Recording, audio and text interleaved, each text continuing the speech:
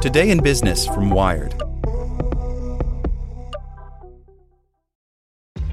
This episode is brought to you by ShipStation. You know, some things take a lot of work, like sending little robots to far-off distant planets. And just as that's challenging, so too is running a successful e-commerce business, especially when there's so much to do. So I want to introduce you all to ShipStation. Now, I love using ShipStation because of its easy-to-use dashboard, which makes managing orders and printing labels a breeze and super smooth. Oh, and the customer service is just out of this world. It's exactly what you need to help grow your business. Sign up for your free 60-day trial at shipstation.com/technews. That's shipstation.com/technews. This podcast is sponsored by Ramp. Are you the decision maker in your company? Consider this. For the first time in decades, there's a better option for a corporate card and spend management platform. Meet Ramp, the only corporate card and spend management system designed to help you spend less money so you can make more. Most corporate credit cards offer points as incentives, but those points amount to less than their worth in real cash value. Ramp's business cards offer you cash back, real money in your pocket. Plus, you control who spends what with each vendor. And Ramp's software collects and verifies receipts automatically, which means you'll stop wasteful spending and close your books in hours instead of days. Businesses that use Ramp add up to 5% to their bottom line the first year. If you're a decision maker, adding Ramp could be one of the best decisions you've ever made. And now get $250 when you join Ramp for free. Just go to ramp.com/easy. Ramp.com/easy. RAMP.com/easy. Cards issued by Sutton Bank and Celtic Bank, members of FDIC. Terms and conditions apply. Hey there, this is the spoken edition of Wired. FCC's broken comment system could help doom net neutrality, by Clint Finley. This past April, the Federal Communications Commission invited the American people to weigh in on whether the federal government should roll back the rules currently in place to protect net neutrality. By the time the online comment submission period ended last Wednesday, the agency had collected 21.9 million comments, an astounding level of participation on what at first glance appears to be a rather esoteric telecommunications policy issue. For comparison, when the FCC received around 500,000 postcards and emails about its media ownership rule changes in 2003, it was considered a big deal. Even Janet Jackson's wardrobe malfunction at the 2004 Super Bowl garnered only about 1.4 million comments. So what did the people say? The industry group Broadband for America, which opposes the FCC's current rules, recently commissioned an analysis of the comments from a company called Emprata. The study determined that a majority of the comments, about 60%, favor keeping the FCC's current rules, which classify Internet service providers as Title II common carriers, like mobile and landline phone companies, and ban them from blocking or interfering with lawful content. If you look only at unique comments as opposed to form letters using boilerplate text, those in favor of keeping the Title II rules outweigh those who want to jettison the rules 1.52 million to 23,000. The only hitch? The commenting process was such a debacle that the legitimacy of the entire body of comments is now in question. Many of the comments were filled with obviously bogus names. Among the more visible cases of name theft, journalist and net neutrality advocate Carl Bode's identity was used without his consent for a comment favoring a rollback of the rules. FCC Chair Ajit Pai's name was used on hundreds of comments opposing his proposal, some threatening him with death or using racial slurs. John Oliver's name was used on more than 2,000 of the comments as well. On a case-by-case basis, these forgeries are easy enough to spot, but in aggregate, they're making it harder to draw conclusions about the overall public sentiment of the proceeding. Starting in May, the FCC's site was also hit with what appeared to be a spam bot submitting hundreds of thousands of anti-Title II comments with the exact same boilerplate language. ZDNet reported at the time that many of the people whose personal information was found in the spam bot comments claimed that their identities were used without their permission. What's more, analysis by former Airbnb data scientist Jeffrey Fawcett found that 75.6% of a random sample of the boilerplate comments contain names and addresses also found in known spam databases.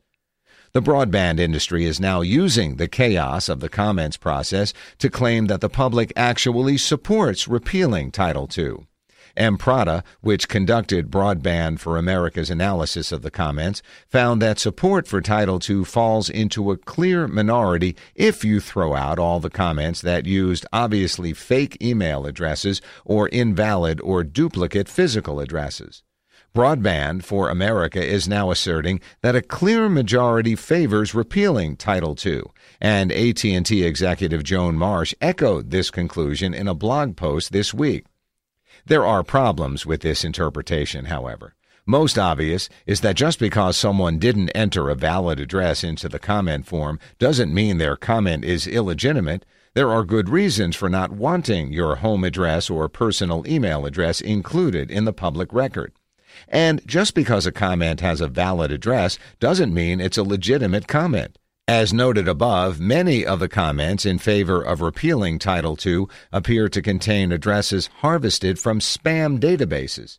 In other words, the broadband industry is claiming that comments containing stolen personal information are more legitimate than ones that oppose its own position, just because the stolen addresses are valid addresses.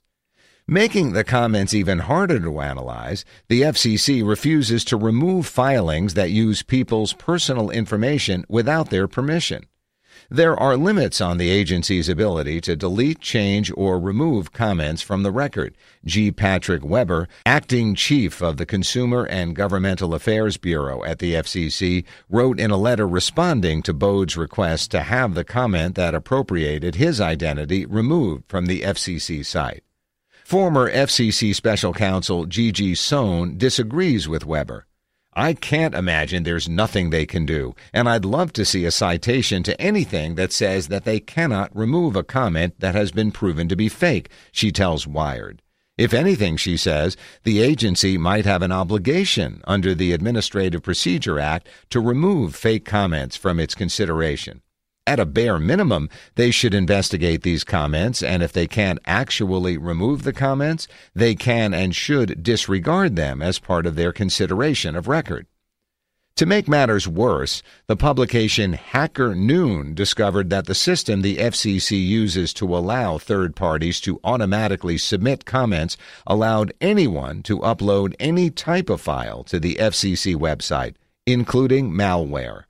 The FCC declined to comment on whether its position had changed since Weber's letter and did not respond to our request for comment on whether it would delete malware if it were discovered in the record or whether it planned to make it more difficult to upload malware in the future. Critics argue that the FCC should have done more to prevent spamming in the first place. Sohn points out that the FCC knew a tidal wave of comments would ensue once it began the net neutrality proceedings, but the agency's information technology department didn't add new features, such as some sort of authentication system, to reduce spamming. Sohn and other critics suspect that stems from a lack of interest in the public comment system on Pi's part. It's hard to escape the conclusion based on Pi's behavior that he's just fine with delegitimizing the public record and making it hard to analyze, says Harold Feld of the public interest group Public Knowledge. The FCC declined to comment on the handling of the process. The breakdown of the public commenting system could give the FCC and the broadband industry grounds to claim that the public actually supports repealing Title II. But the problems with the system could also be used against the FCC if it's forced to defend its decision to reverse Title II in court, Sohn says. The FCC's failure to ensure the legitimacy of that public comment system could be a violation of the Administrative Procedure Act, which requires federal agencies to allow for public participation in regulatory decisions. The problems with the FCC's discussion system could have repercussions far beyond the current net neutrality debate. Trust in the federal government and other institutions is at an all-time low, according to research conducted by groups like Pew and Gallup. The FCC had the opportunity to engage the public on an issue that many people feel passionately about. Instead, it let bad actors make a mockery of the process.